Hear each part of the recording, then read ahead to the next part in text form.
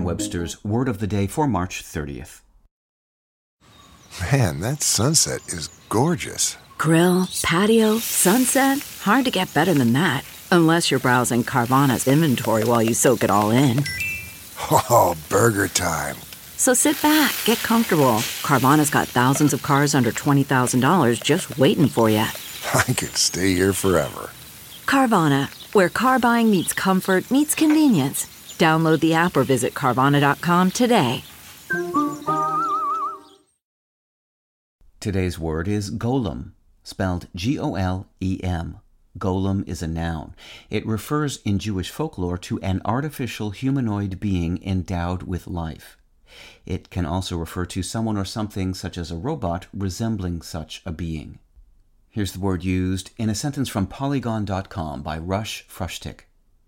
There is no game like Cuphead. The Passion Project instantly set itself apart from the wide swath of 2D action games with its uncanny recreation of the 1930s cartoon aesthetic.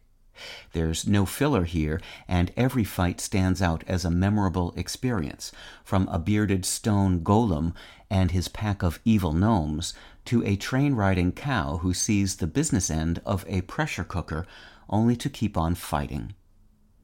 The Hebrew ancestor of the word golem means shapeless mass, and the original mythical golems started as lumps of clay that were formed into figures and brought to life by means of a charm or a combination of letters forming a sacred word.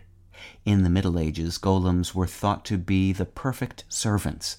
Their only fault was that they were sometimes too literal or mechanical in fulfilling their master's orders.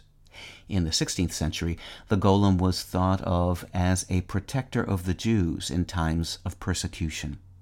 But following its entrance into English, golem acquired a less friendly second sense, referring to a man-made monster that inspired many of the back-from-the-dead creations of classic horror fiction.